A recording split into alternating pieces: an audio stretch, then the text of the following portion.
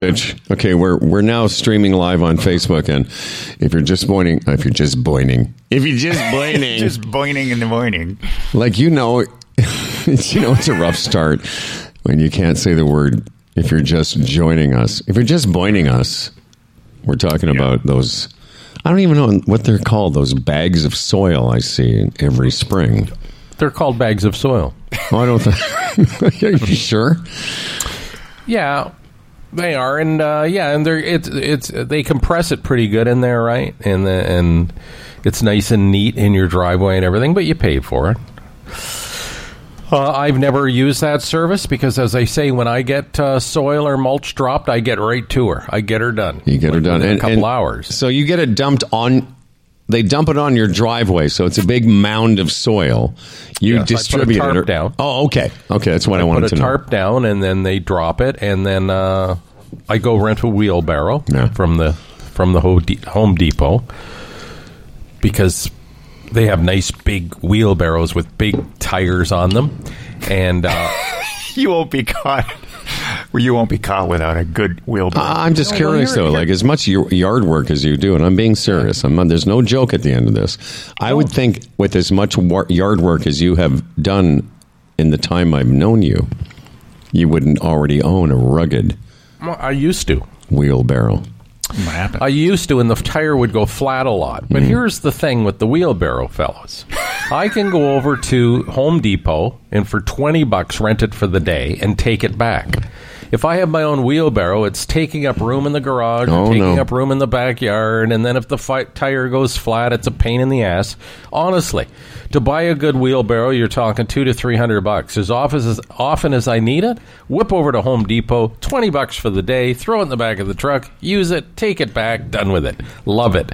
Love that system. Looking here, wheelbarrows at Home Depot. $289. Here's one that's $339. You're right; they're pretty expensive. Oh, anything under $200 is anything under $200 is a waste of time. You could get this pretty blue one that's just for kids for $58. You know, when I had a home, when I was a grown man with yards and lawns and having to get it aerated and do yard work, I had a wheelbarrow, but I don't think I paid $300 for it. It was probably a cheaper version.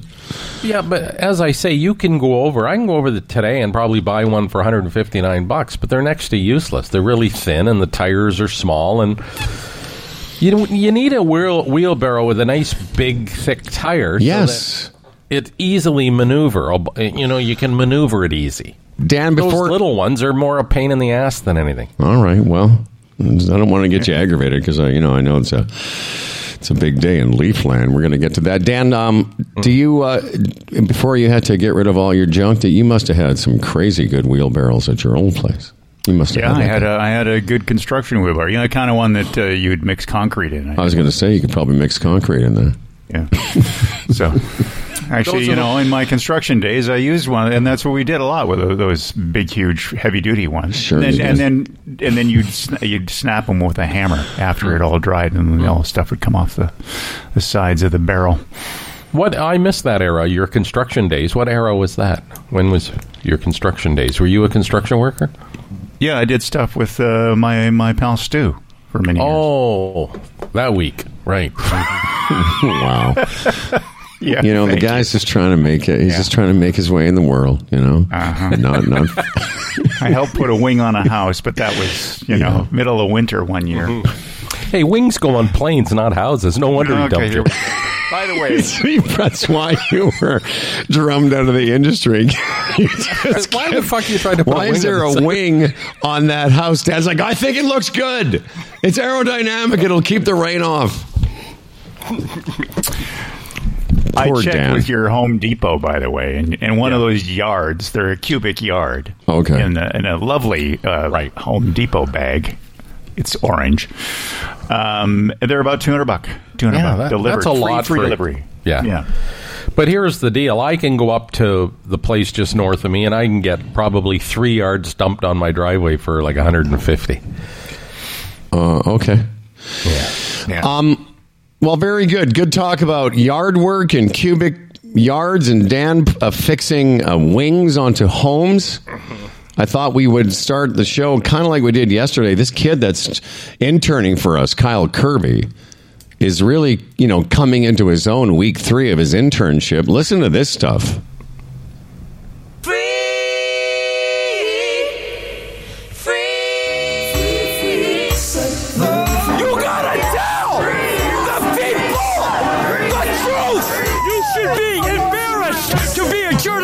No, we're looking for freedom. We're looking for freedom. That's the only thing. Well, because fake news.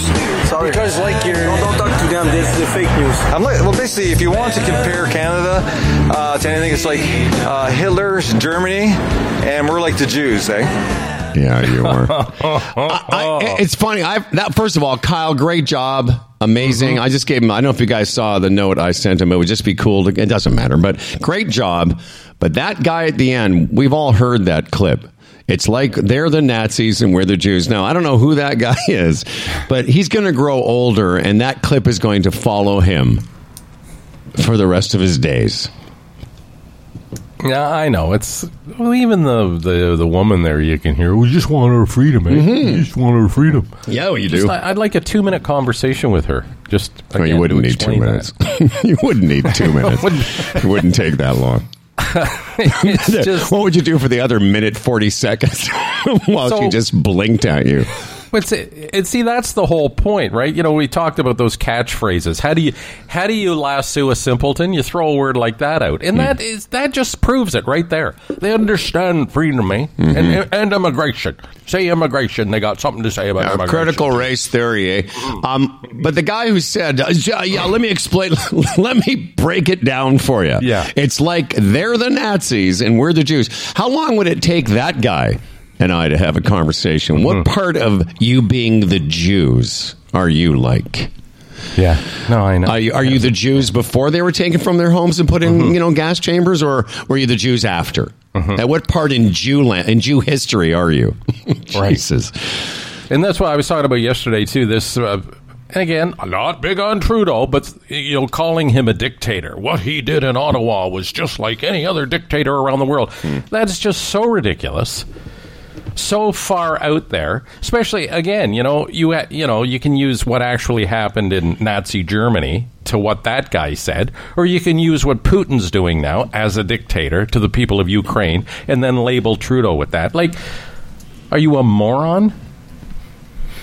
Like it's. Yeah. It's just better to stay away from it because you just get aggravated. Yeah, well, I was going to say, I know people listening to the podcast are like, wow, that shit just turned quickly. Humble and Fred went from some fun wheelbarrow yard talk. It's like we're supposed to be impressed that this Polyev guy is attracting crowds. Well, that's who he's attracting.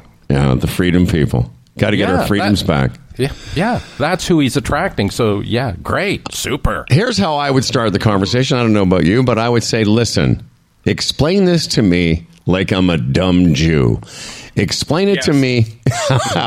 Tell me my freedoms, how they've been. What are the freedoms I don't have? And tell me how you're like the Jews in Nazi Germany. That's all. That's my opening question. Over to you, Fred. God damn. Let's, you know what? We've got lots of joy. We've got lots to celebrate today. We're going to look back on a series that was more than a hockey game or a series of games. It was a turning point in not only Canadian hockey history, but some say it was a turning point in history in general. I'm not overstating this. I'm talking about the book from Scott Morrison is going to join us. It's called 1972, The Year That Changed Hockey Forever. And I know that Fred and I have got lots of memories of it, but before Dan, I'm just curious, does that ring any bells for you? Do you remember watching it in school, or not school, but did you remember watching that through the summer, or? Me? Yes, Daniel. Oh, vaguely. It wasn't a huge deal for me. Really? Yeah, my brother was is still a big hockey fan, and so I was aware of it, and I saw some of the goals, but Interesting. It's interesting because it transcends sports, really, at the time. Yeah, and I was 16, so it was it was a great age for me because I was 16 years old. I was aware. I was really into sports. So it was a perfect time for me for that to happen. And Dan, you were 15. I'm just surprised at that age. Howard, you were pretty young for that. No, I was 12. I mean, it was literally, imagine a couple years older than Johnny Slapshot, what hockey meant to me. I've told you, like, in the years up until I was 16 years old, hockey was a much bigger focus in my life than golf was, and it was a similar focus in my life then as golf is now. So it was a huge thing for me. Anyways, Dan, and those games literally.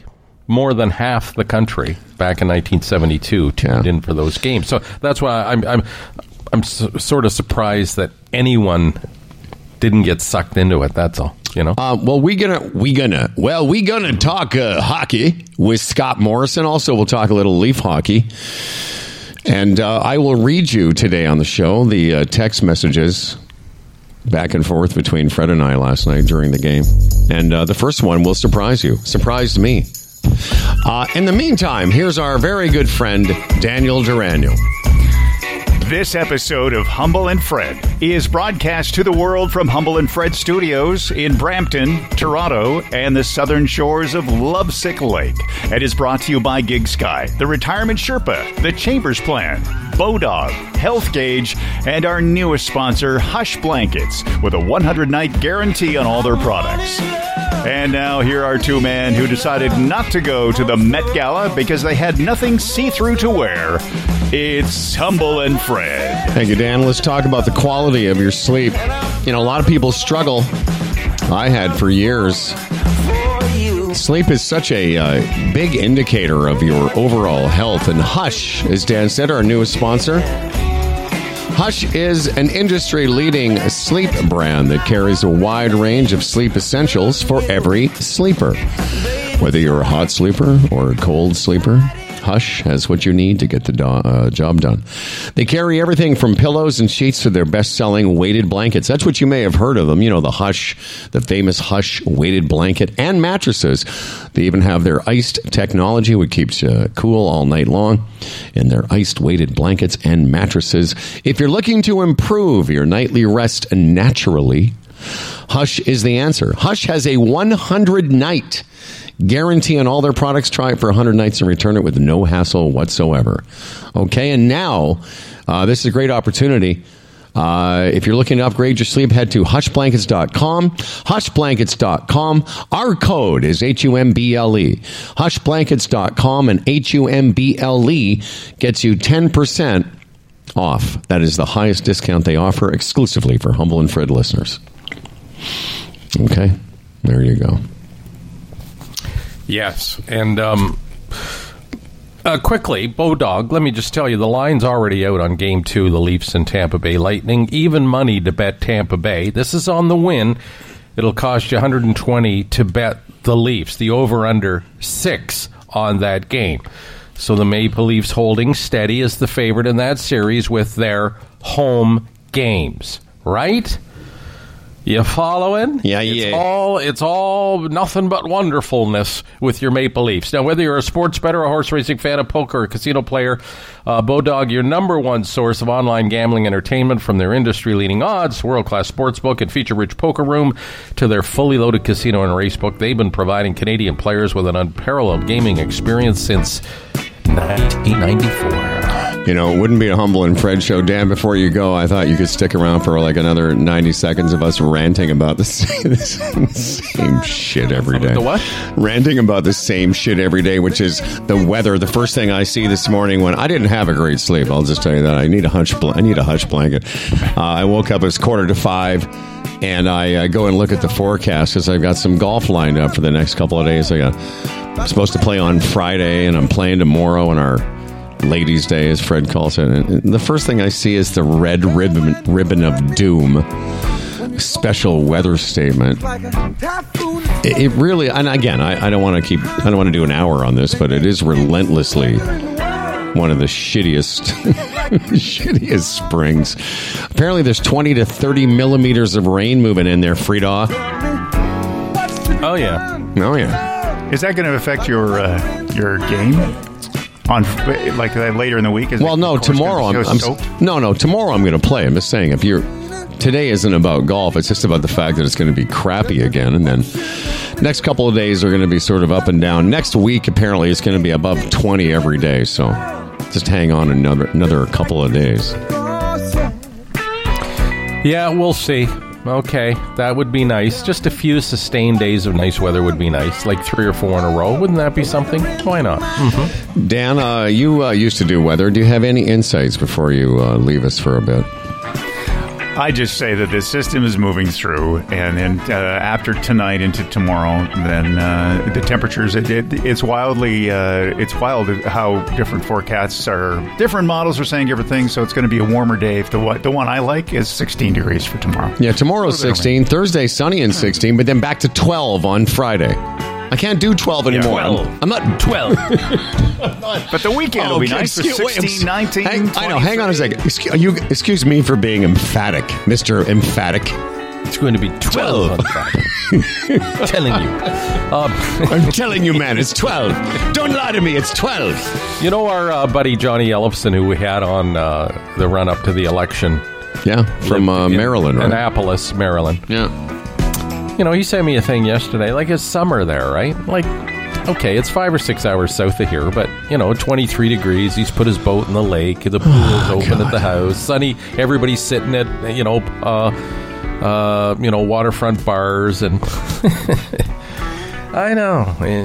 Yeah. I love. That's a great way to end. I know. It's going to be 12 degrees. God damn, I can't do 12 anymore. It's not built for it. Okay, Dan's news coming up about an hour from now, maybe less. I don't know. Yeah, and hope guys make it till then. That's right. Scott Morrison will be here talking 1972 hockey. It is fascinating. I mean, I don't want to bug Dan too much, but how the 1972 series escaped him is really he's a special guy. I mean, he is, because he's so into what he's into that he could ignore that. For me, it was a huge thing in our family. Certainly my dad and I, it was a huge thing.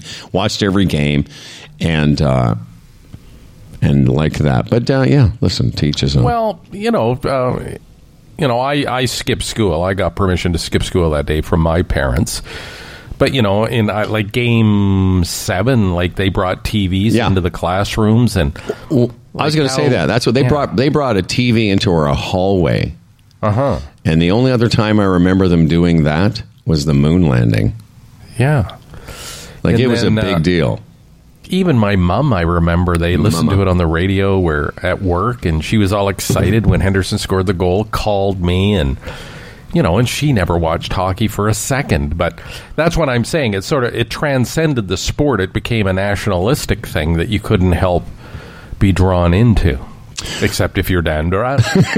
I'm not going to lie. I didn't read the Morrison book, but I did read the foreword by Phil Esposito this morning. Very interesting. I'll quote some of it when we get Scott on the show. But in the meantime, let's talk about last night's hockey game. And I think I've said this a million times. I don't like the team. I love Leaf fans, so I just grew up hating the Toronto Maple Leafs and the Montreal Canadiens. But I've lived here long enough to have an affinity for the team. So, comes the playoffs. Where was I last night? Watching the game from the moment the puck was dropped. I got all excited, and at some point, I checked in with the Fred man, thinking you were like me, watching this hockey game. So, the first time I texted Fred, it was 8:54, and the Leafs had gone up 3-0. I write, 3-0. Tell me you don't have a bony. I say to Fred. Fred comes right back. You actually informed me. I'm watching the Jays with Dahl. 3 periods, and you have to win 4. And I'm like, oh, okay, well, it's kind of a downer, but okay. I go, true, but they're playing a dandy first 30 minutes or so. I'll check back in later for more of your sunny disposition. Then the next second I go, this just in. Marner scored. Now try not to touch oneself. Because I know, and they made a mention of it last night in the broadcast, Marner hasn't scored a playoff point since 2019. Right. Mm-hmm. That's at 9:10. You come back, Tippy, now I'm hard. Then the next time, I'm like, Tippy, what the fuck does that mean? I'm like, I have no idea. And then he comes back, I mean yippee. I laugh. I say, I thought you were touching your Tippy. Also, Marner's second point. Because now I'm not trying to dig at you, but I'm just trying to say, hey, you're not watching the game, and Marner's got a couple of points. Then I write back, okay, well, 5-0 will surely be enough. Going to bed now. Also, this Matthews kid is pretty good. And your final text to me is, a great start. Will there be a great finish? So that kind of sums up your philosophy about the Leafs. I've absorbed it, obviously, being your partner. You surprised me, though, by not at least checking out the first game. Well, let me explain that. The Jays game started at 7, and as I said, I've told you, Delise really loves the Blue Jays. And I was kidding with her yesterday saying, are we going to watch the Jays or the Leafs tonight? She's laughed at me because she has no interest in hockey, even playoff hockey. She loves her Blue Jays. So that game started at 7, so I sat and watched it with her. And it was interesting, the Jays game, as most of them have been this year. So it got past 7:30. And on the baseball game, they said it's 1-0 Leafs. Jake Muzzin scored. So I thought, oh, okay, cool. When this game ends or during a lull, I'll switch over. And then I'm watching more of the Jays game, and then I get that text from you. And I thought, oh, wow, they've scored 2 quick ones. So then I went and got my iPad, and I watched the Jays game, and I had my iPad with the Leaf game on in my lap, and I saw it for the most part. Again, I'm sorry, I can't get excited this early. I just can't. It's not within me. I've been there. I've been up this road before. I've seen this happen before. You know, the city's going crazy this morning. You're reading TSN and the Sportsnet pages, and everybody's. It's great, guys. Super. Yeah. Super. They were up 3-1 against Montreal, a much shittier team last year, and it was the same bullshit. Oh, we're glorious. We're wonderful. The world is our oyster and all this shit. I've seen it. I know.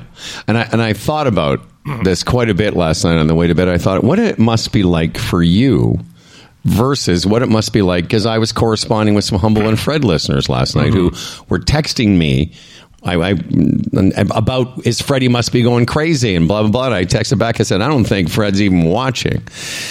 And the reason I was thinking about, okay, so Fred's been a Leaf fan for the better part of half a century or more, maybe more.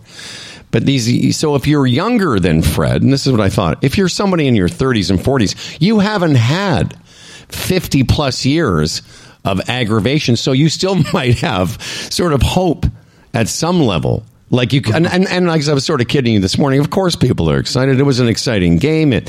I haven't watched one game since last year's playoff, but I can tell you as somebody that has a little bit of a hockey brain, it was pretty good. They got a pretty good little team, and I can see why they did so well in the regular season, because they're pretty exciting to watch. But I don't have the history you do, and I don't know what they're going to be like when they get a little push on them. You know, the year before collapsing to Montreal, they were up 3-2 against Boston, and had Game 6 at home, and all they had to do was win that game to advance. And Freddie Anderson sucked the big one.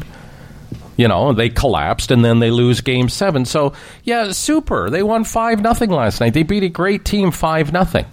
But I saw an email we got this morning from Dean Mitrovic, you know, basically saying, you know, a start like that will make the crash even worse if it comes. Listen, I hope I'm wrong. I really do. I know you do, buddy. Yeah. Like, nothing would be... Listen, if the Leafs advance to the second round, I'm hanging off every minute of every game. I just I am. But don't kid yourself. This thing is far from freaking over. Like any other, the thing with the Leafs now is to win Game 2, go up 2-0, put them in a position where they have to win 4 of the last 5 games. But they probably won't do that. They'll make it difficult on themselves. I could be wrong. And do understand, I'm not, I completely empathize with you. Yeah. I do. And that's why I said I thought about it after I was going to bed. I'm like, of course, it's exciting if you don't have 55 years and the last 10 or 15 years of seeing the same thing. But I would tell you, again, there's no more casual observer than me, but it was a great start. It was a fun game to watch. And I went to bed. It was 5-0. And I'm not a Leaf fan, as I've said, but I would tell you I had a very Leaf experience this morning. The first thing, I'll tell you what it was. You'll love this. So I go to bed, it's 5-0. Very, very excited. I really enjoyed every minute. I didn't change. I watched it all. I woke up this morning and I was like, did they win? I did. I thought the part of me was like, I hope they won, because I went to bed, it was 5-0. But I thought, isn't that that's a real Leaf moment there.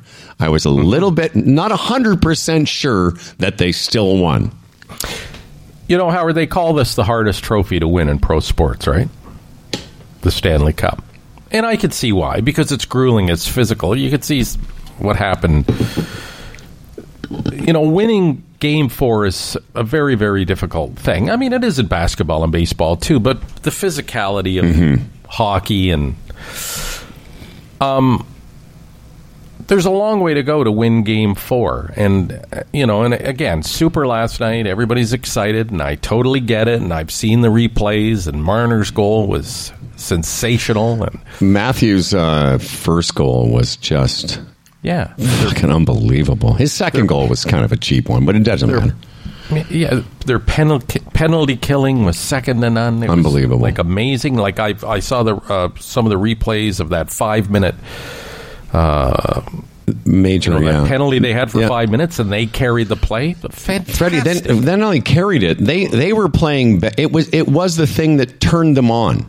It really was. It was like they were kind of anemic coming out. It was 3 or 4 minutes. It was kind of like it was a bit slow, and then is the guy's name Clifford? Yeah, Kyle Clifford. It was it was a cheap shot. I mean, he'll be suspended today, I'm sure. They explained it. He made one hit, and the crowd got into it, and then he thought, just to do it, another quick hit, and he just boarded the shit out of the guy. And it was but I could sort of see he got caught up in the emotion of it. Right. But it turned the team on, and that 5-minute kill was amazing. Like, they had a couple of 2-on-1s, a 3-on-1, and it just seemed to energize them, and it was exciting. You know. You could absolutely 5-0. Are you kidding me? I predicted that they'd have a tough time scoring 10 goals in the series. I mean, that prediction's pretty much in the shitter, I would think now. But there's still more games to play. And what's his name? The Campbell guy. He didn't have much to do, really, in the first couple of periods. They were really good on defense. They blocked a lot of shots. When they had the penalty against them, they were really good, conservative, and played the position well. But he made a couple of... good saves late that could have turned some momentum. Here's the thing with Vasilevsky. Yeah, he didn't look good at times. No. But here's the thing, Howard. Say the Leafs are up 3-2. And now it's Game 6, and the Leafs can wrap it up. That's when you're going to see goaltending. You're going to see who you have between the pipes.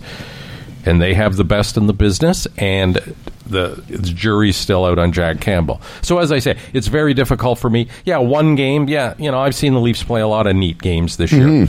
That's why I say for one game and super, they won at 5-0. But again, as a long, hardened, abused Leaf fan, I just it's okay. Let's see. Well, here's what I wrote. Somebody who doesn't matter who it was, says. He started off by, holy fuck, Fred was rough on the Leafs today. This is in the morning.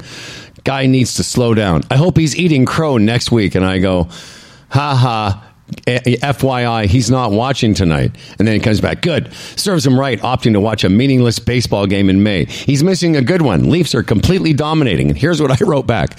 I said, slow down. He suffered enough to miss the first game. Okay? If anyone has suffered, I said, sure, it's a dandy. But if anyone has suffered enough to miss Game 1, it's the Fred man. Well, didn't you tell me you don't necessarily watch the first round of the Masters, do you? Well, no, here's the thing. I would watch every second of the Masters, but I won't watch the first round of the, Wells Fargo whatever. I don't watch it till Sunday afternoon. I mean, unless, when Tiger was playing, I would watch. But no, I definitely don't watch golf until the last 3 or 4 hours when somebody's going to win. And again, I hate to sound like, Dennis Downer and everything, but again, we've been here before. You know how many good starts in the playoffs I've seen over the years? Like, oh, wow. Like up 3-1, 3-2, go into a Game 7 and think you have a chance only to see them crap out. There's just so much between now and then that, okay, show me. That's all. Yeah, I get it. Mm-hmm. The funny thing is, now that I've watched the first game, I think the next game is Thursday, right? They play every other game. Mm-hmm. And Daniel might be here. And I was thinking about that. I'm like, if he's here, maybe I'll just have it on so I can keep an eye on it. But the next game's Wednesday. Oh, sorry? Oh, tomorrow. Wednesday. Yeah, right. It's tomorrow night. I'm sorry. Then I will watch it. Because it just gave me I felt like this. It gave me something to do that wasn't Netflix. That wasn't trying to find a show. Mm-hmm. And I can tell you, if that game had been on a week ago, I never would have bothered, or I wouldn't give a shit. But as I've told you a million times, I know it counts now. Mm-hmm. So I like to see what it looks like when it really counts. And I'll tell you another thing they commented on, and I don't have the perspective that you would have, is but they made a mention of how much more energized the crowd was than a normal Leafs crowd, potentially because this is the first time there's been a playoff game with people since before the pandemic. Yeah. Mm-hmm. And one last thing, you can, I don't know if you were at the ACC, or not the ACC, the Scotia, watching it outside or inside, the pandemic is over in Leafland. Right. There was just, say, 20,000 people, scrunched together. How is that not a super spreader event? I don't know. And all the kids out front in the... Yeah. Well, but I don't have a problem with that because they haven't... you haven't been asked to wear masks. Again, we talked about transit yesterday. There's signs saying, masks still required on Go Transit and on the TTC, I would imagine. Or masks required. Mm-hmm. And people that don't wear them, that bugs me. But walking into the Dome or the Scotiabank Arena or those kids out front, they're not required, so they're not wearing them. And just... it's just where we're at. People have had enough of it. Speaking of just a couple quick observations, again, I know this is all old hat to you, but first of all, Kyle Dubas looks like he's 11. No, I know. And so do those. Another thing, I think it's just because I am getting older, because I was watching those hockey players last night. Marner looks like maybe he just got his license. He's just a baby face. Mm-hmm. Even Matthews, who is trying to look older with his beard and shit, he looks like a kid. Another thing I noticed too, like speaking of masks, I'm surprised that they still just wear those quarter visors. Mm-hmm. Yeah, they've all got the little mouth guards, the internal ones. Mm-hmm. I had one as a kid. But they're chewing on them. They're chewing on them half the time. But I remember that. I remember getting fitted for one. I thought it was a big deal. Because I remember graduating from a league where you had to... We didn't have full masks, but we had visors to where you could just wear the thing. But even at the speed that game is played, and as aggressive and rough as those guys are, I'm still surprised just that this is a little quarter visor, their whole face is exposed. And they wouldn't wear those if they didn't have to. They wouldn't. Most of them would probably take those off. Interesting. Yeah. One other point, remember that last year when the Maple Leafs were playing the Montreal Canadiens? I forget what service was it? I forget. No, Prime, Netflix, whatever. They followed the Leafs around, and it became one of those documentaries where they follow the team and they expect like 30 for 30 type of thing. Yeah. Okay. And they expected the Leafs to go far into the playoffs, and then of course the documentary turned into disappointment. Oh, this is how a team is disappointed, right? Sorry. Well, me and my buddy Darren, he keeps telling me it's well done. I should watch it. I can't bring myself to watch it, and he gets downright mad at me. Look, how can you not watch that? It's just good TV. It shows behind the scenes. I don't have the stomach. I don't have the mindset to watch that. It's bad enough they lost to Montreal, in real time, a real game. Now I'm going to sit down and watch a documentary about it. I just can't. Can't do it. Still haven't. Still won't. And that's sort of where I'm at with that. And apparently it is. It was well done. And who really loved it? Leaf haters think it's the greatest production ever. I'm sure they do. Another thing. Again, I know this is old hat to you people, and I'm not looking at any comments yet, but I'm not jumping on the bandwagon. I am not. I just found it. Again, I don't know how many times I have to say it. I love sports when it starts to matter. So if the Leafs are going to play, and I like to watch it. So what I'm about to say, I'm sure everyone has observed, but it was my first time seeing it last night, which is players on the bench after a play looking at the play on an iPad. I found that fascinating. Yes. I know it's old hat, but it was the first time I'd seen it, and I went, it's interesting. It seems, again, I'm old-fashioned, so I don't know how I felt about it. Like, it seems a bit weird. Well, baseball, listen, in baseball, you strike out, you go back to the dugout, you sit down, you watch your at-bat almost immediately. Wow. Like, it's intense with baseball now. And I get where you're coming from. It's almost like, geez, is that too much technology? A little bit, kind of game. Like when I first found out that quarterbacks, I know, again, this is old, but I first found out that some quarterbacks were getting the plays called into their earpieces. And again, I'm not, because I don't love technology. I just thought, is that in the spirit of the game? But I get why their coaches, oftentimes you'll see a quarterback after a series of play get on the phone with the offensive coordinator who's watching it and is giving him some feedback. I get that. It just was, I'd never seen it before. So I thought, I guess that's what they do now. That word you use, bandwagon, I've maintained for as long as I've known you, when it comes to sports, there's nothing wrong with bandwagon jumping because it's only sports. Jump on the bandwagon, jump off the bandwagon, do whatever you want, because it's only sports. You know what I mean? Yep. So if you're mad at a team and they start playing well and you jump on the bandwagon, fine, it makes you feel good. It's what you want to do. There's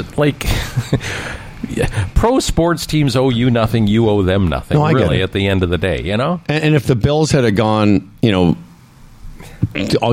further in the playoffs and then to the Super Bowl, I would have been part of the Bills mafia. Because I find it fascinating. Back to technology quickly, though.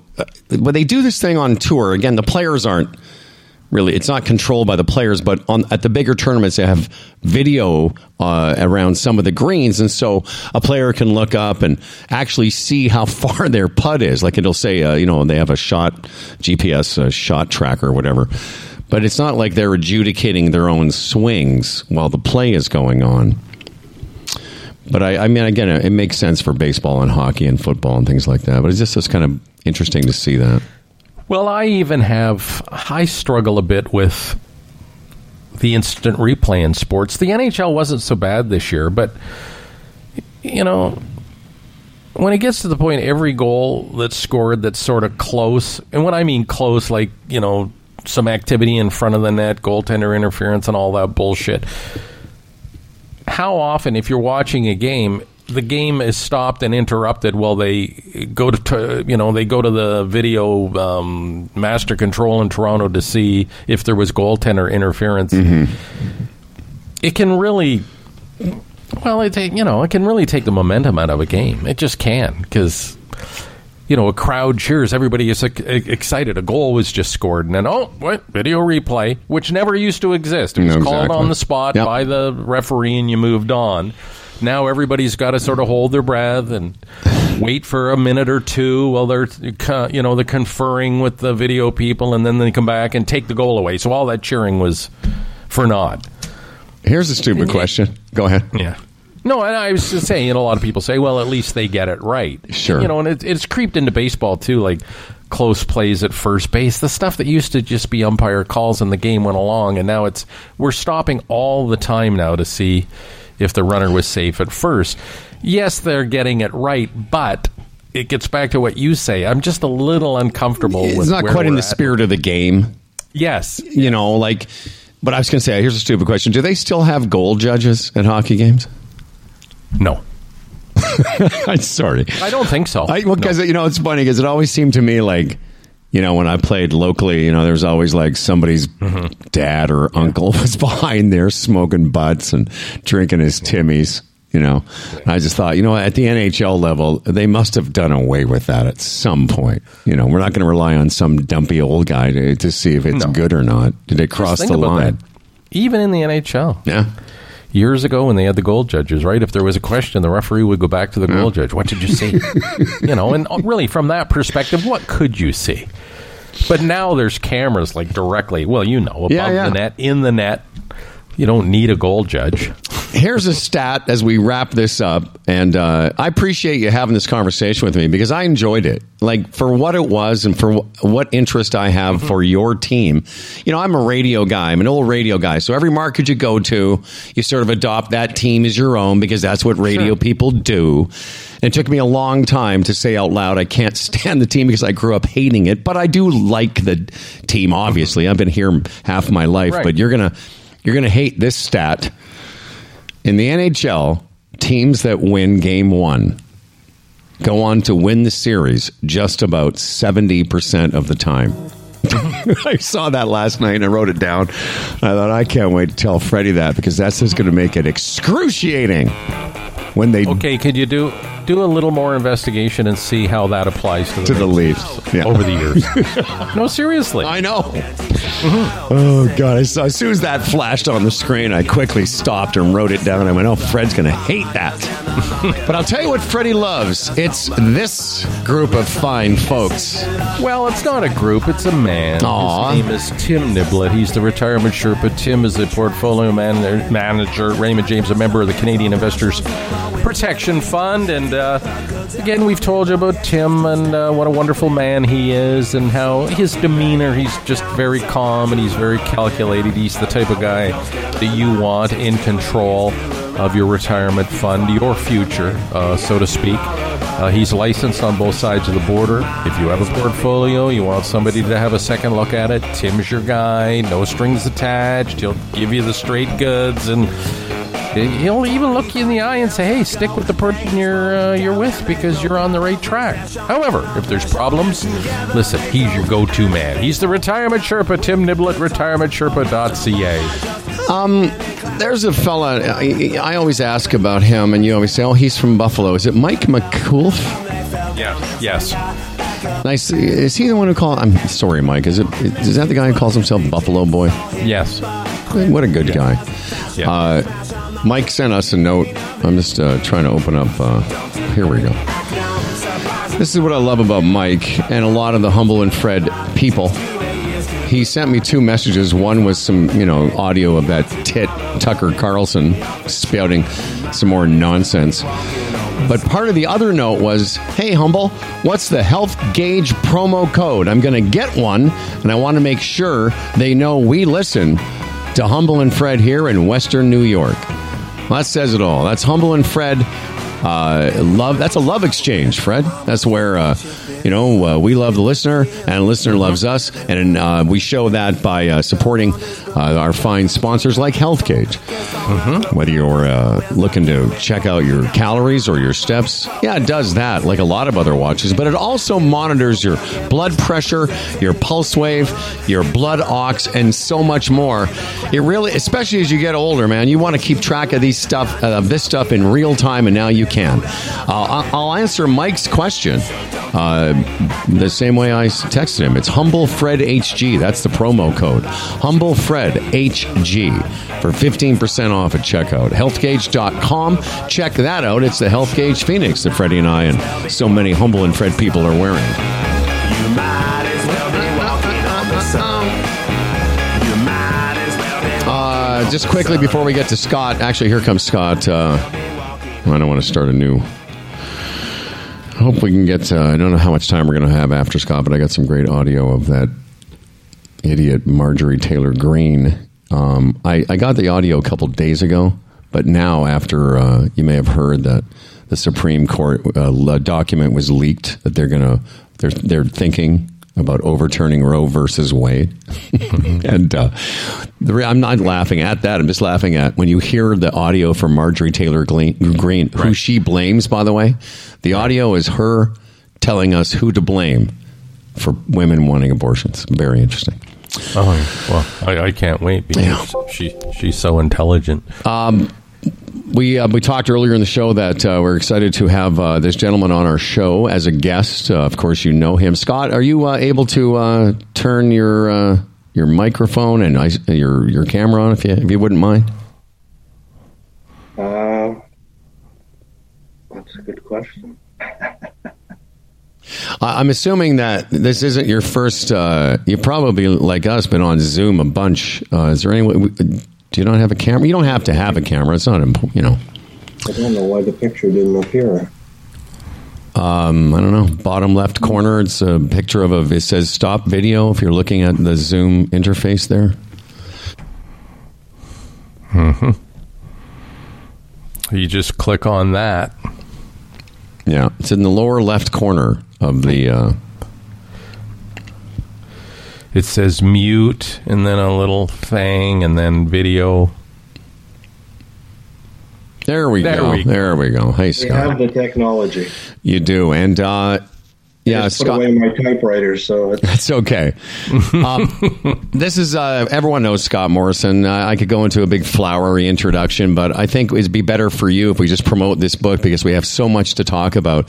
The book is called The Year That Changed Hockey Forever, and Scott's kind of like yesterday, Fred, a little bit low on that, so we'll just go back and forth. Mm-hmm. Right on. Scott, you've been covering hockey for a long time, and I was reading in the foreword of your book today, Phil Esposito talking about what the series meant to him and how the series developed, etc. But just put us back in that time for people who weren't alive, like the three of us.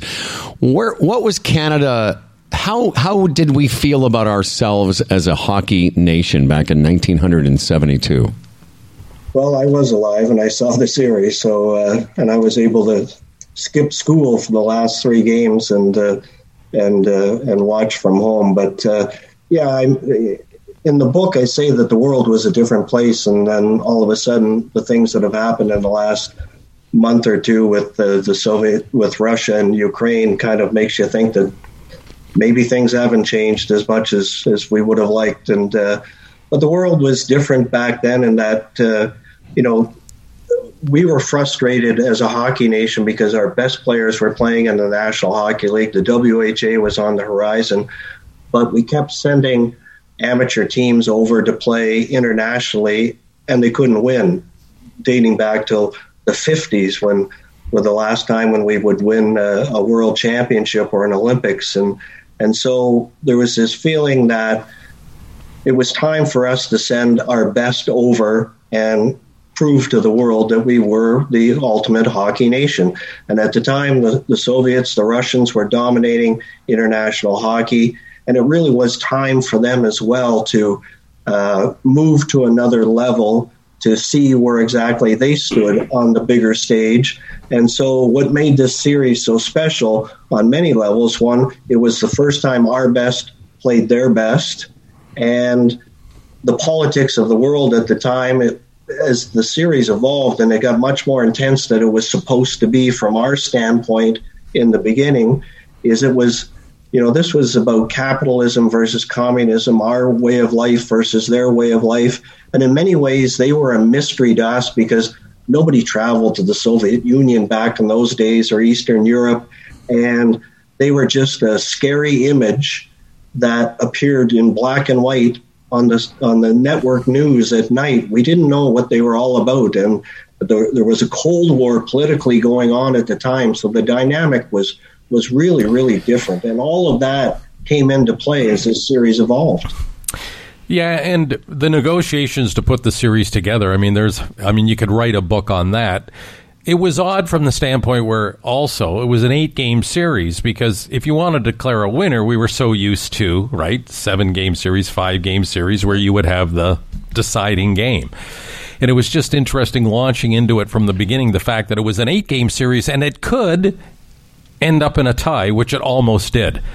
But negotiating with the Soviets from that standpoint apparently was crazy for Alan Eagleson and the powers that be as well.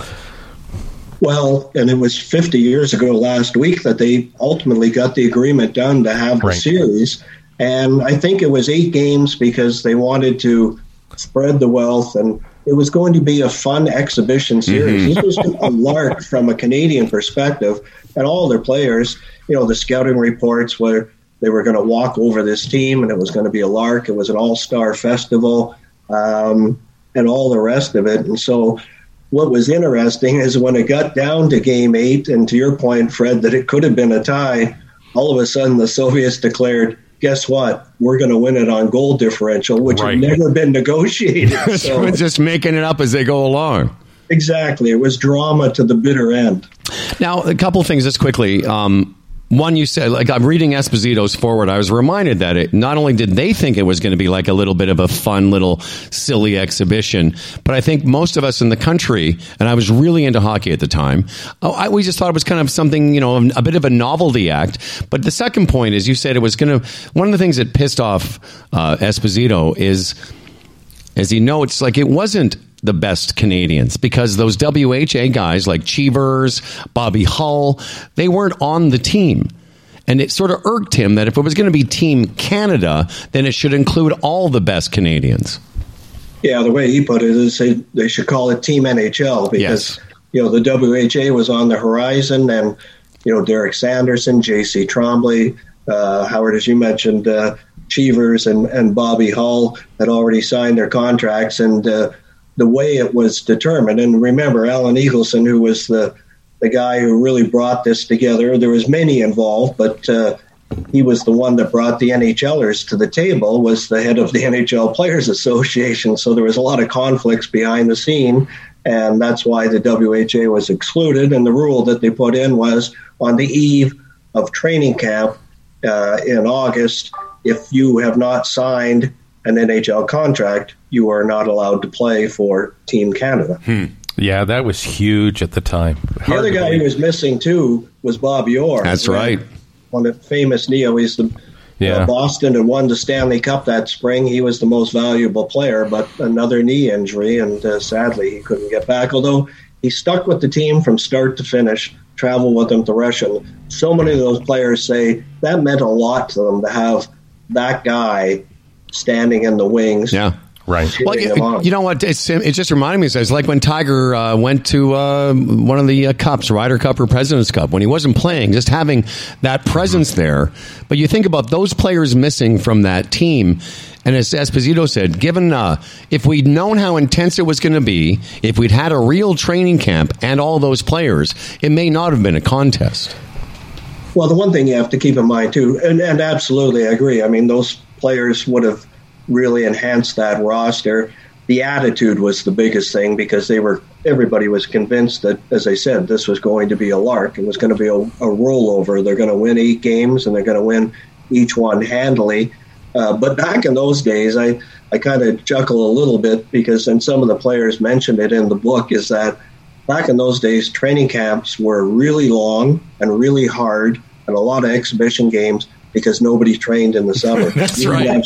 You didn't have summer ice. You didn't have trainers. You didn't have any of that. A lot of these guys had summer jobs, for God's sakes, or worked on the family farm and had their hockey schools and did all that. So conditioning was, and some of the guys who were, the late Billy Harris, who had played for the Leafs and coached internationally, he was one of the ones who predicted. He said, a factor in this series, he said, it may not tilt it to the Russians' favor, but conditioning will be a factor, because they will be in shape, and our guys are going to have to work their way to get in. Well, that's the way it was, right? You used to show up to training camp to get in shape. Right. Absolutely. And the way things have evolved now, you better stay in shape, or you better be in shape when you arrive at training camp. And again, that was the reason for that 7-3. What was it, 7-3 in game 1? Yeah, our guys were just exhausted. The third period, they could hardly move. There was also a hockey culture issue at that time too, where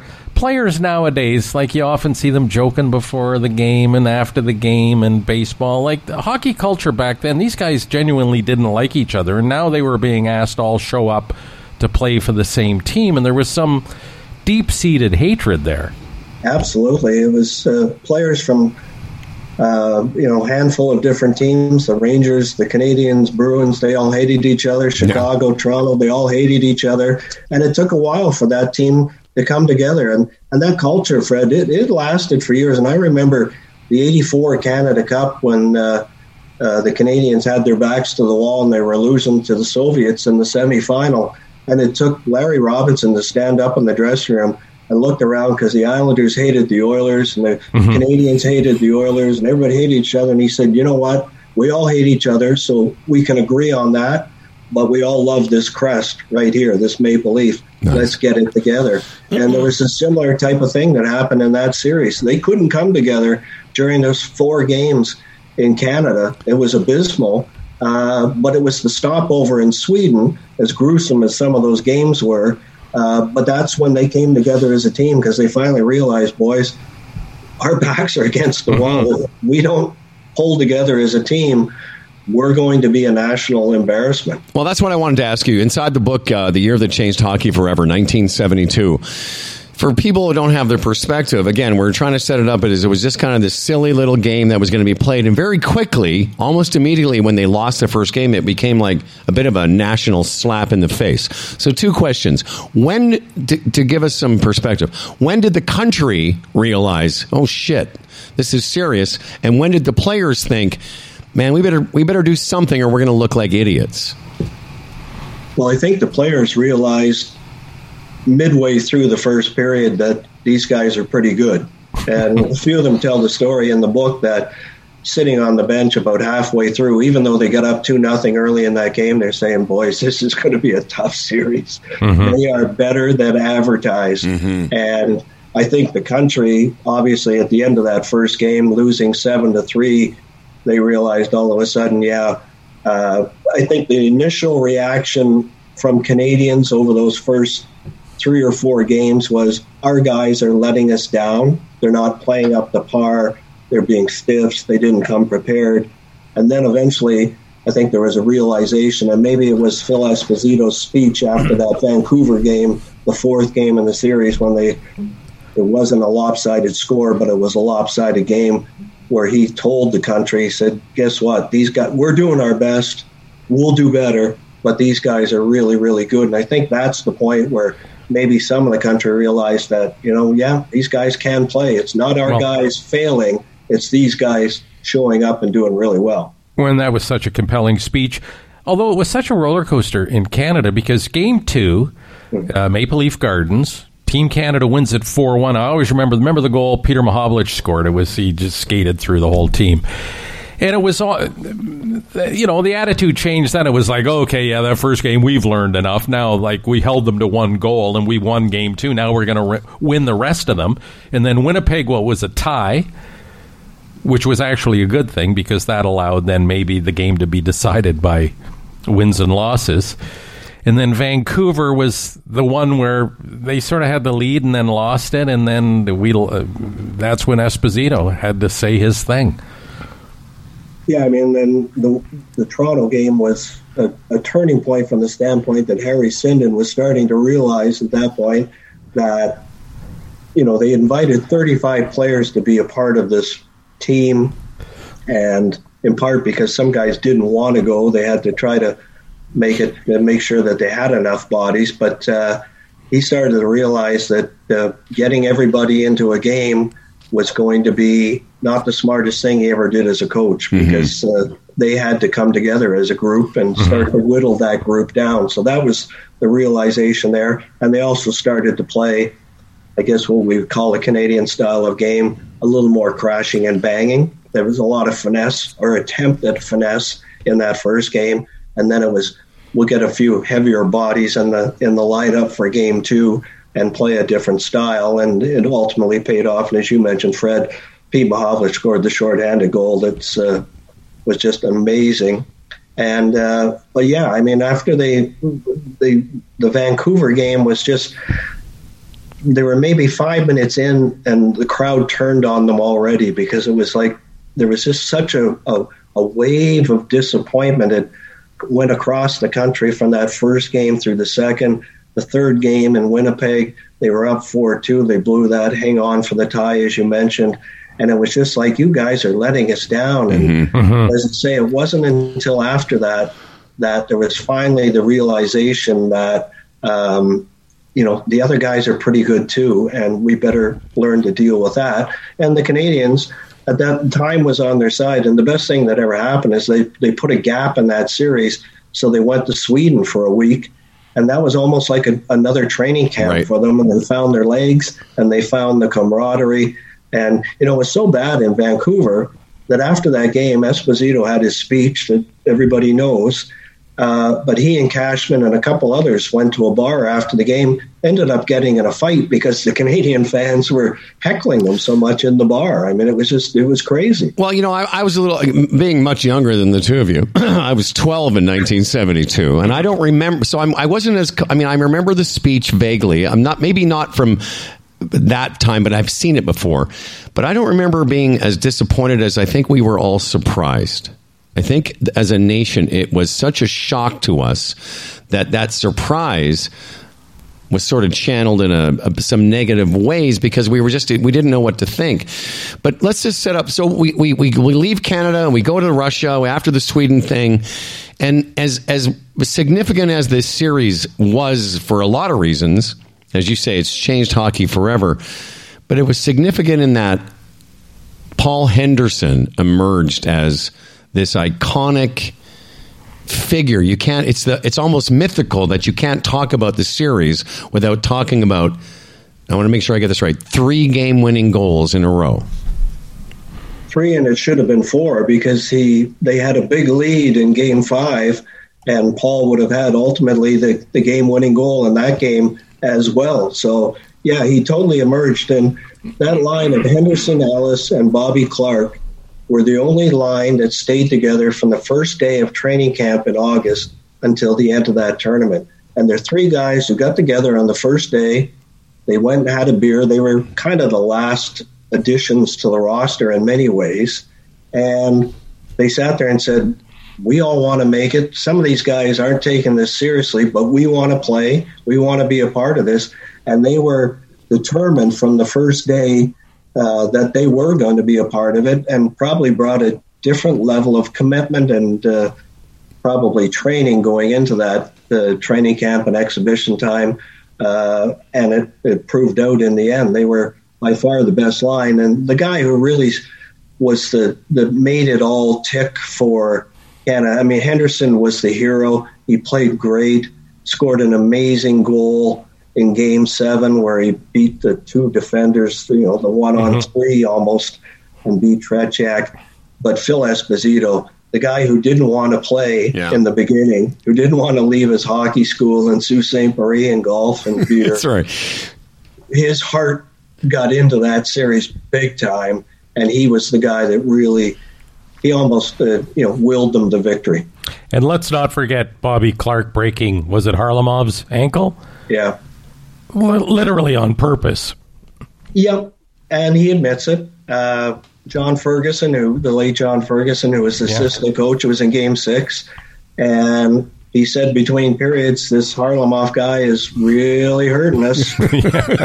You got to do something. Oh, wow. And he kind of left it dangling, ... And Bobby Clarke says, well, I know what that means, and out he went and did it. But, the one thing I would say in fairness to Bobby is that wasn't entirely the dirtiest thing that happened in that series. There was a lot of stuff going back and forth. And as much as the Canadians were portrayed as the villains, the Russians, the Soviets they were a nasty bunch themselves. And I tell a story in the book that Gary Bergman, one of the defensemen, he got kicked in the shins by Mikhailov. Yeah. And afterwards, I think it was Ron Ellis was saying, he says, I watched him take his skate off. There was a hole in his shin guard because of the skate kicking him. Yeah. He said, I watched him take his skate off, turn it upside down, and blood pouring out of the boot of his skate. Yeah. So there was a lot of unsavory stuff happening. And because, they all say it, and you don't like to diminish the meaning of the word, but it became a war on ice. Yeah. And because it was, again, not just, it was the pride of hockey, but it was the pride of country versus country. But also off ice, there was a lot of dirty tricks by the Russians once Team Canada arrived in Russia, in Moscow, like trying to keep them awake at night in their hotel rooms, and some of those dirty tricks. Do you mention those? Yeah, absolutely. They talked about the phones ringing in the middle of the night or in the afternoon when they're having a pregame nights, the stereo system in the rooms turning on just willy-nilly. Yeah. I mean, the worst thing that they did was they stole their food. And having been to Russia myself, and I know what the meals were like back in the day. Yeah. stealing the food was a nasty thing and the worst thing they did? Well, it was funny because Brad Parks said they stole our food, they made our wives unhappy. He says, when you make a Canadian hockey player's wife unhappy, you make the player unhappy. Yeah, no kidding. So that kind of gave us added motivation. And he said the worst thing they did, they stole our beer. Hey, Scott, I've got just a couple more minutes left. Of course, I mentioned Henderson, and in this debate, like this series meant so much. You can hear even in this discussion, the passion, the memory, and how much it meant to us as a culture. And yet, Paul Henderson isn't in the Hockey Hall of Fame.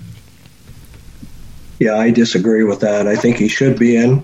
The guy who let in the goal is in the Hall of Fame, and he was a great goalie. Yep. Tretiak, no question about that. But, the argument, it seems, coming back is that this Hall of Fame isn't about one series. It's about a bigger body of work.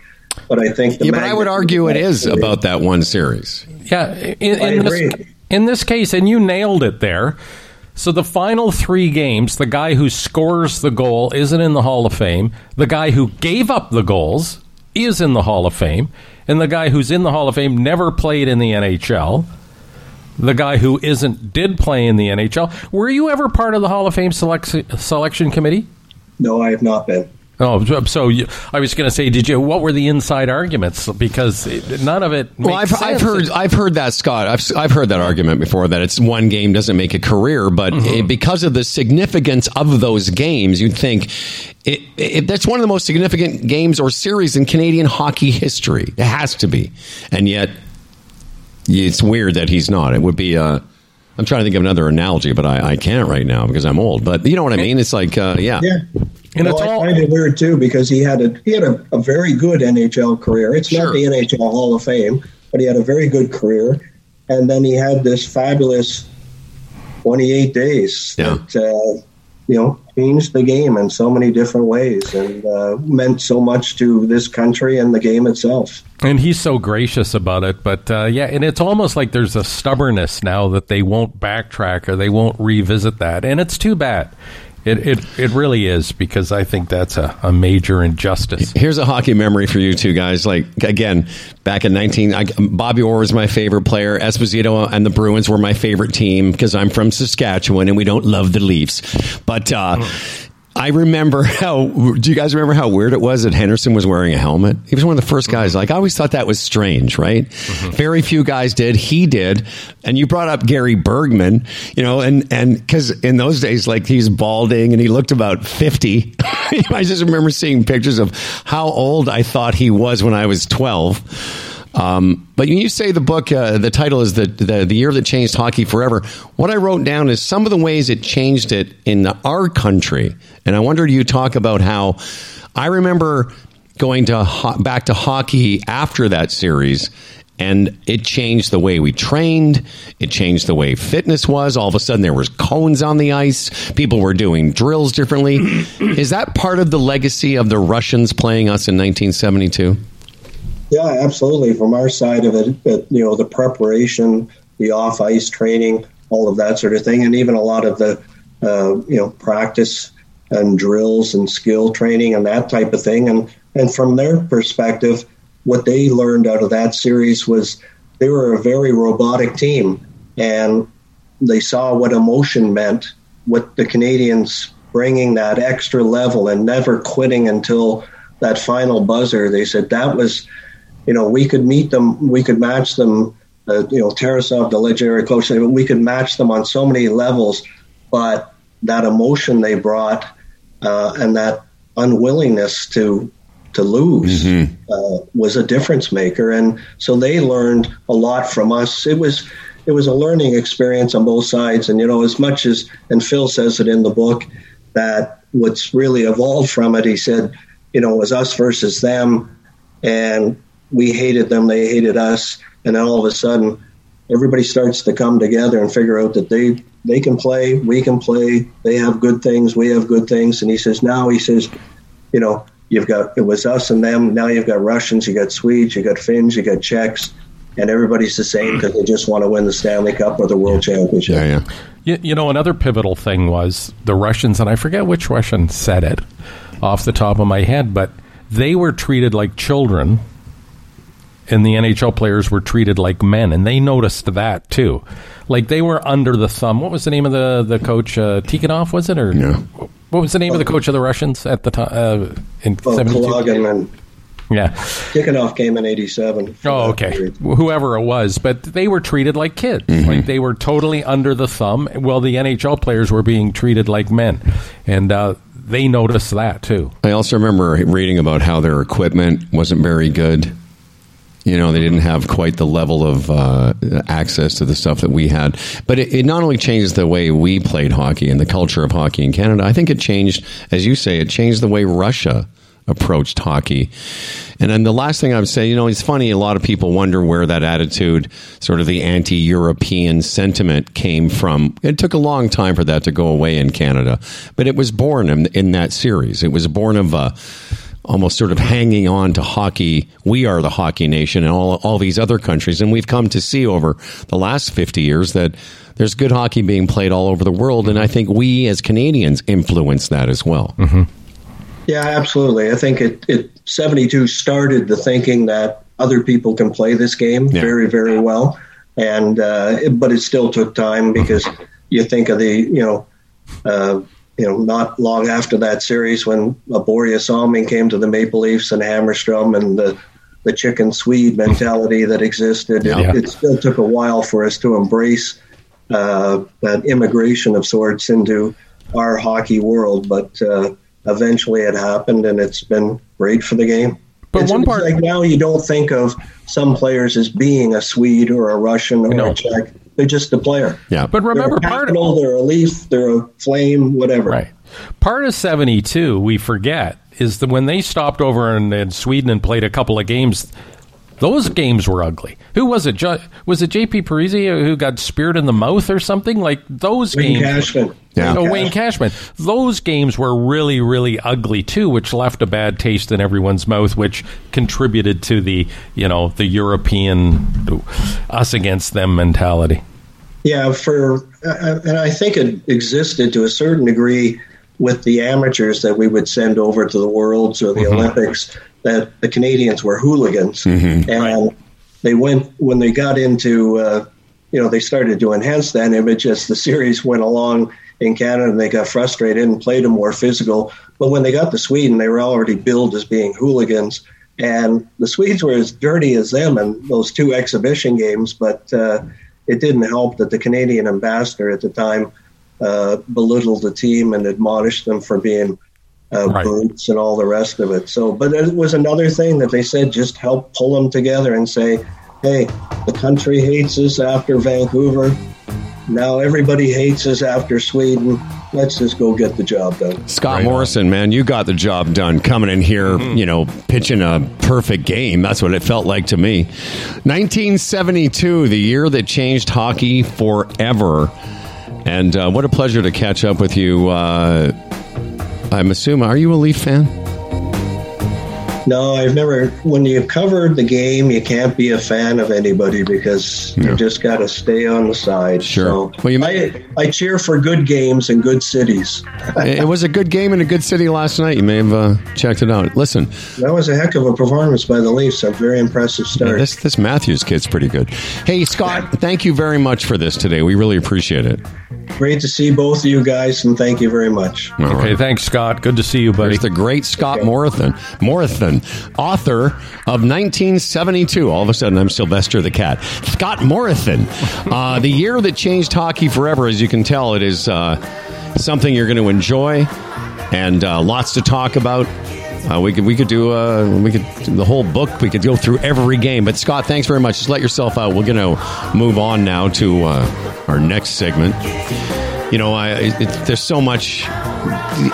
Esposito had to be asked 3 times. He said no. Esposito wanted nothing to do with it. And it was Bobby Orr, ironically enough, who was injured, as you said, who actually convinced Esposito to go to play for the team. Or he was going to, because he said, no, I don't want to be bothered with this. Well, it was one of those situations where really nothing to gain, everything to lose. Yes. But ultimately they did gain because of what transpired during the series, and everybody's so captivated by it. to ultimately be the champions. A lot was gained from that.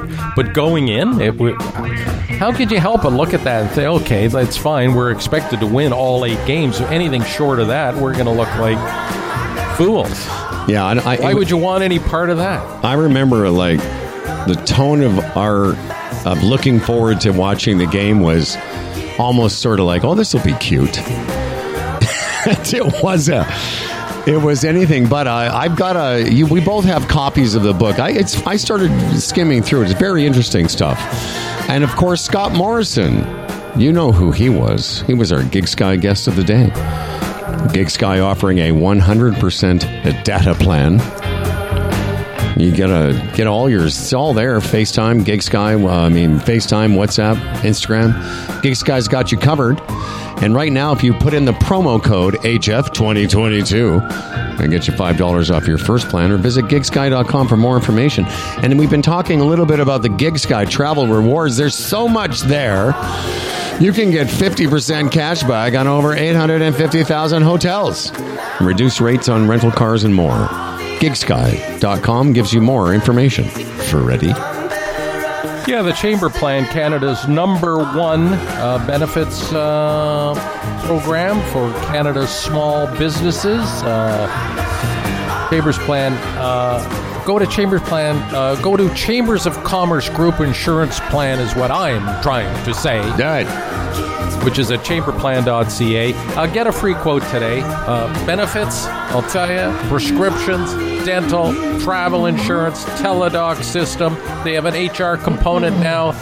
Mental health, which is also very, very important through these COVID times. A lot of people have suffered, and that has to be recognized. Well, recognized it is by the Chambers of Commerce Group Insurance Plan.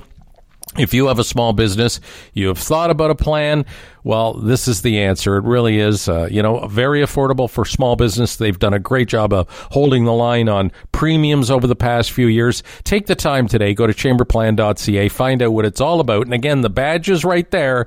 Get a free quote.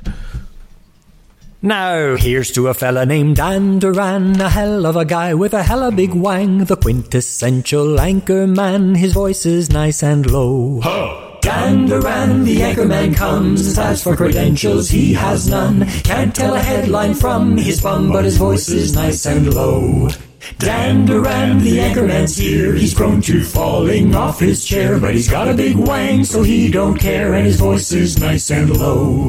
My voice is nice and low. Dan Duran's news in 30 seconds. Cursing during your commute again. Do you find yourself living at work instead of working from home? Couldn't this have been an email? When it feels like all that's left is work hard. You know it's time to play. It's easy to find your next favorite game at Bodog.net. Play free casino games, get poker tips, and check out the latest sports odds. Visit Bodog.net today. #Make a play. And now, live from his summer home, trailer side, lakeside, in a trailer. Trailer man. Trailer boy. Lake. Trailer dad. Canoe. It's canoe, lakefront, trailer times. Here's Doc Man. Let's just start random fucking word association with fire pit. Hot tub fire pit time. Lake looking sunsets. Loon. Now here's Dan Duran. On a day that endorsements by Trump got trumped by comments that Russia will declare war on May 9th, that got overshadowed by the Roe versus Wade Supreme Court debacle, we here at Dan Duran Anchorman News are focusing on this year's Rattlesnake Roundup in Freer, Texas. Yay! Yes, they have a rattlesnake den. Yes, they eat rattlesnake.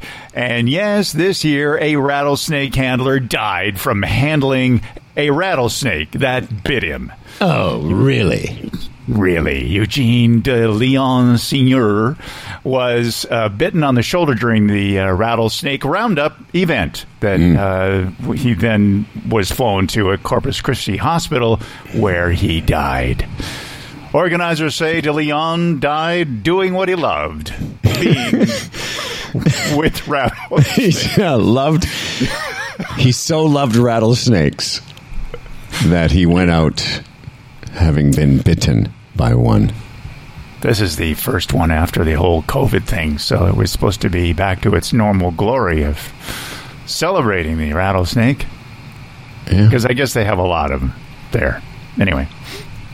Okay. Yeah. I know. You know, these people that dabble, the crocodile guy, eating and, other stuff. People that screw around with these crazy animals. Mm-hmm. And I can't remember. The lion guy. But the crocodile, there's a stand-up I heard recently. I had a great, the bit was like he heard that the crocodile hunter died after being bitten by a crocodile. It was like the least surprising thing he'd ever heard.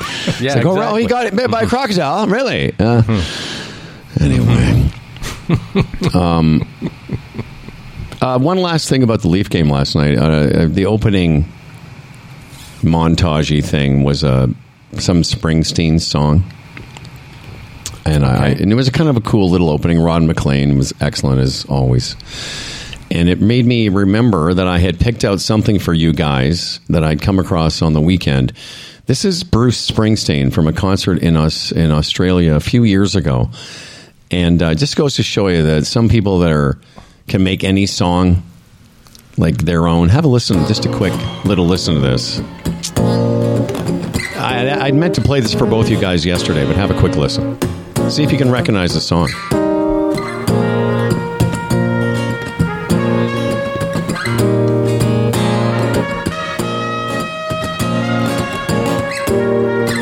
Any clue yet? He's going to start singing something in a second. Any idea yet? Sting, maybe? No, close. Or not close, but listen. Fair try.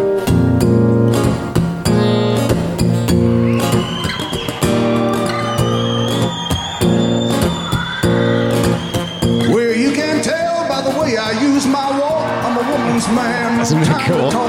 Music loud and women warm. I've been kicked around since I was born. No, it's alright. I'm okay. You may look the other way. We can try to understand the New York Times effect on man. Whether you're a brother or whether you're a mother, you're staying alive. Staying alive. So cool. Staying alive. Staying alive. Staying alive. Staying alive. Hey, I'm staying alive. Goddamn Bruce. Gotta be so good, huh? Anyway, if you want to hear the whole version, just go Google. Even if I had thought that was Staying Alive, I may not have said it because it would have been so ridiculous. That's what I thought. And that's why when I came across it somewhere on the weekend, I said, I got to play this for the guys because Springsteen's version of it, and it's a good song. I mean, it's a big song. But this is a cool version of it. And just so cool to see him start off with his guitar and then the whole band's now. Is there anything cooler than being Bruce Springsteen? Well, I'll tell you, Dan Duran's pretty cool. Have you got a second story for us, Daniel? I do. It's Jews in the news. Uh-oh. All right. And now with a Jew update, here's Dan Duran. So as we know, the Russians are saving Ukraine from Nazis. Oh, yeah. On Sunday, Russian Foreign Minister Sergei Lavrov said Hitler was part Jewish. Now, there's no evidence of that. And so now Israel is I thought I was a bad Jew. Well, you are. But so anyway, Israel is asking for an apology, as you would expect. Mr. Lavrov made the assertion on Italian television on Sunday when he was asked why Russia said it needed to denazify Ukraine if the country's own president was himself Jewish. And he said in Russian, translated to Italian, when they say, what sort of Nazification is this if we are Jews? Well, I think that Hitler also had Jewish origins, so it means nothing. For a long time now, we've been hearing the wise Jewish people say that the biggest anti-Semites are the Jews themselves. Yeah. That's they call it being self-hating Jew. And as I said to one of my ex-wife's friends once, she called me a self-hating Jew. I said, no, I'm a Jew-hating Jew. I'm fine with myself. Both of those were not true. All Anyway, right. I did allude earlier that there's now a theory, or the pundits are saying that coming up on May 9th, it's Victory Day in Russia that celebrates the Allied victory over the Nazis. Well, there's a suggestion that Putin may declare war on Ukraine on that day because he can't actually claim victory. So that would also allow Putin to activate more troops to go and die in the pointless war. So there you go. Yeah, I heard that. 1945, May 9th, that was when the Russians were victorious over the real Nazis. Kyle Kirby's here, everyone. Intern Tuesday intern. We already mentioned Kyle's excellent work. Kyle, how's your week been? And thanks for all the content you're sending us. Well done, young man. Yeah, absolutely. My week's been pretty good. It's been pretty busy. I actually had a birthday this past weekend, so it's going pretty well. What birthday was it? 25th. Wow. 25, guys? Remember that? That's a long time ago. Vaguely. I was still getting like rando boners at 25. Just like, what the hell's going on? What kind of crazy stuff did you do? Oh, had a drink or two with my buddies, ate some burgers. That's pretty much it. That's a good birthday. Burgers and beer, yeah, good, yeah. Pretty standard. Are you a Leaf fan, Kyle Kirby? No, as you might see, my Sens hat over there. Oh, there you go. Ottawa Senators okay. fan. Yeah. Oh, wow. How's that going for you? Okay. I mean, probably a little better than being a Leafs fan still. Really? Okay. That's good. Yeah. Hey, listen, I love that attitude. Yeah. I mean, maybe I should have that attitude. have the Senators gone past the first round this century? I don't know. I think they have, actually. I don't know. It's been, I think, since I was a child. Well, listen, man, you love who you love. And we like very much what I played a little bit of the stuff you've done. Let's start again. So I guess I started the show, actually, with your freedom thing. But I want to just play the other thing that Kyle sent us, which is a remix of his intern song. This is actually his introduction. Kyle Kirby. Kyle Kirby. Who needs a coffee? 'Cause I'm doing a run. I'm writing down the orders now for everyone. The coffee is free, just like me. I'm an unpaid intern. That's me. You work all day, go back to your dorm, and since you can't afford a mortgage, you just torrent a porn, 'cause you're an intern. Unpaid. Wait, I'm not getting paid for this? See that part at the end? That just makes it funny. It's excellent. It is excellent work, young man. Thank you. I appreciate it. Did you get my note about the song or the freedom thing? I did, yeah, just to loop that beginning part back at the end. And for the same reason, just you sort of bring it back and it kind of puts a fine point on it. But for you people that maybe skipped the beginning of the show...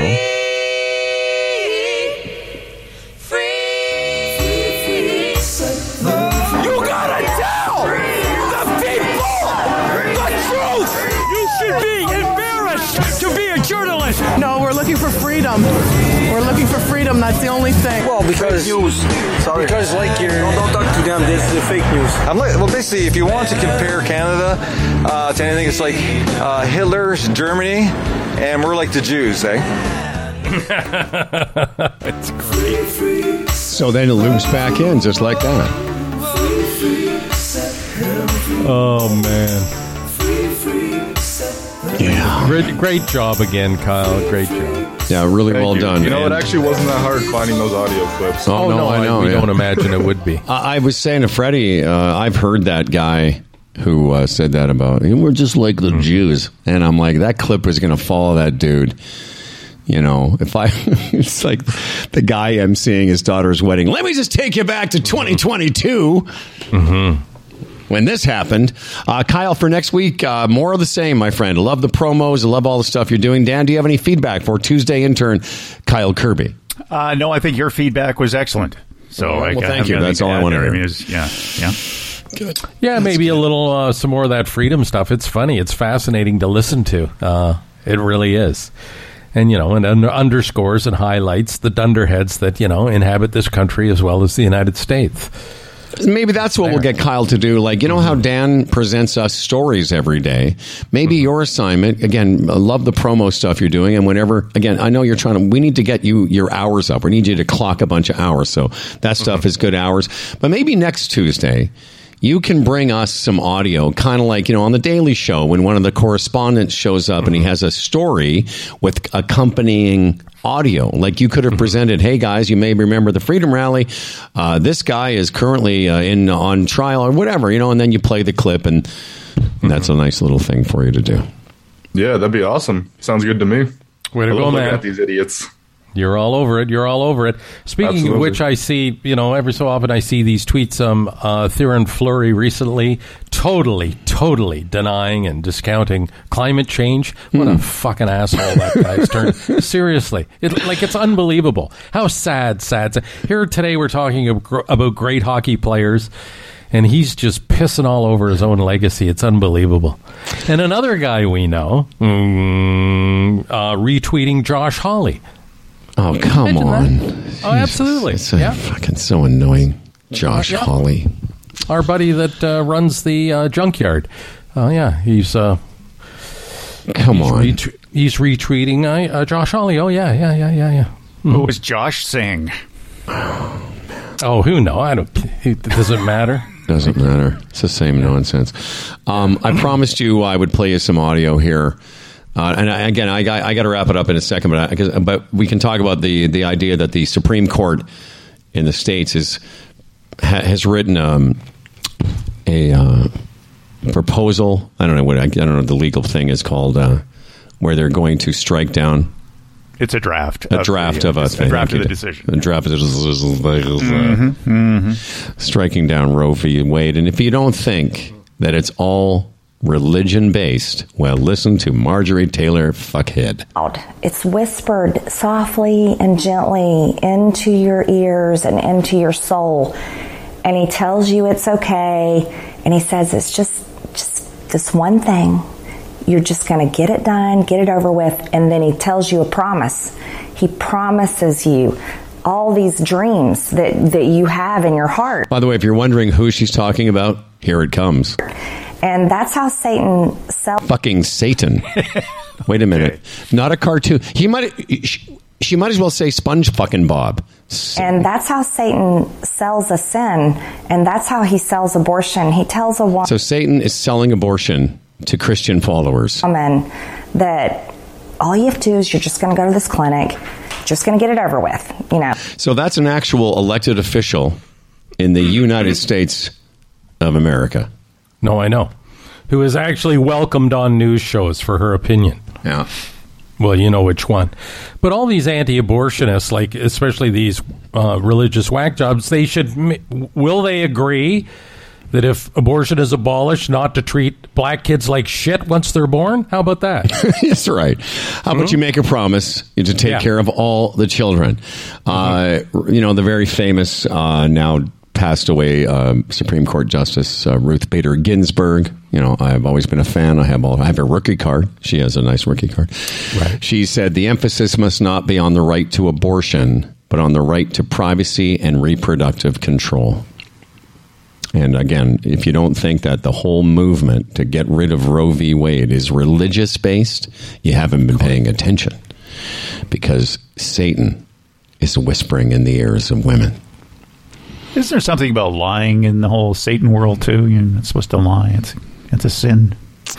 Listen, Dan, you're the expert on that. I don't know. And what a great default. When you ask legitimate questions about the existence of God, like why is there disease and famine, and it's like, well, it's Satan. It's Satan did it. That's Satan.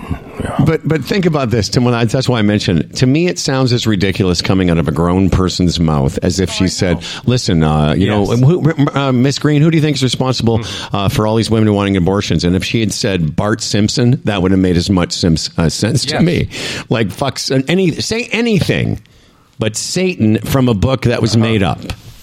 Anyway. I gotta go. I played that thing the other day where Jim Acosta is actually talking to her on the street. Yeah. And, over at Fox News and that ilk, they hate Jim Acosta because he's straight up and good. He's just solid. And they hate that, of course. Yeah, of course. But he was just asking her questions about stuff she had tweeted and stuff she had texted and stuff she had said. And he's just asking her about it, and she's denying it. And while she's denying what she said, which is documented, she's calling him a liar. Mm-hmm. Like, it's bizarre. You can't keep up with it. It's just frustrating.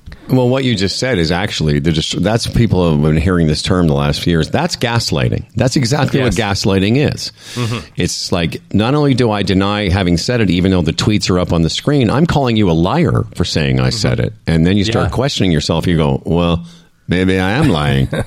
Maybe I am. Kyle Kirby, great work. Scott Morrison's book, as you could tell, we were excited to talk about it. Hopefully you'll pick it up. The Summit series that changed hockey forever. We're back tomorrow, and so is this fellow. This episode of Humble and Fred was brought to you by Gig Sky, the Retirement Sherpa, the Chambers Plan, Bodog, Health Gauge, and our newest sponsor, Hush Blankets, with a 100-night guarantee on all their products. For Humble and Fred, I'm Dan Duran, and remember to listen tomorrow for more of Satan whispering in your ear. Like us, we recommend 5 stars, and subscribe. There's a destination a little up the road from the habitations of the towns we know. A place we saw the lights turn low, the jigsaw jazz and the get fresh flow. Pulling out jobs and jamboree handouts, 2 turntables and a microphone. Bottles and cans, or just clap your hands, or just clap your hands. Where's that?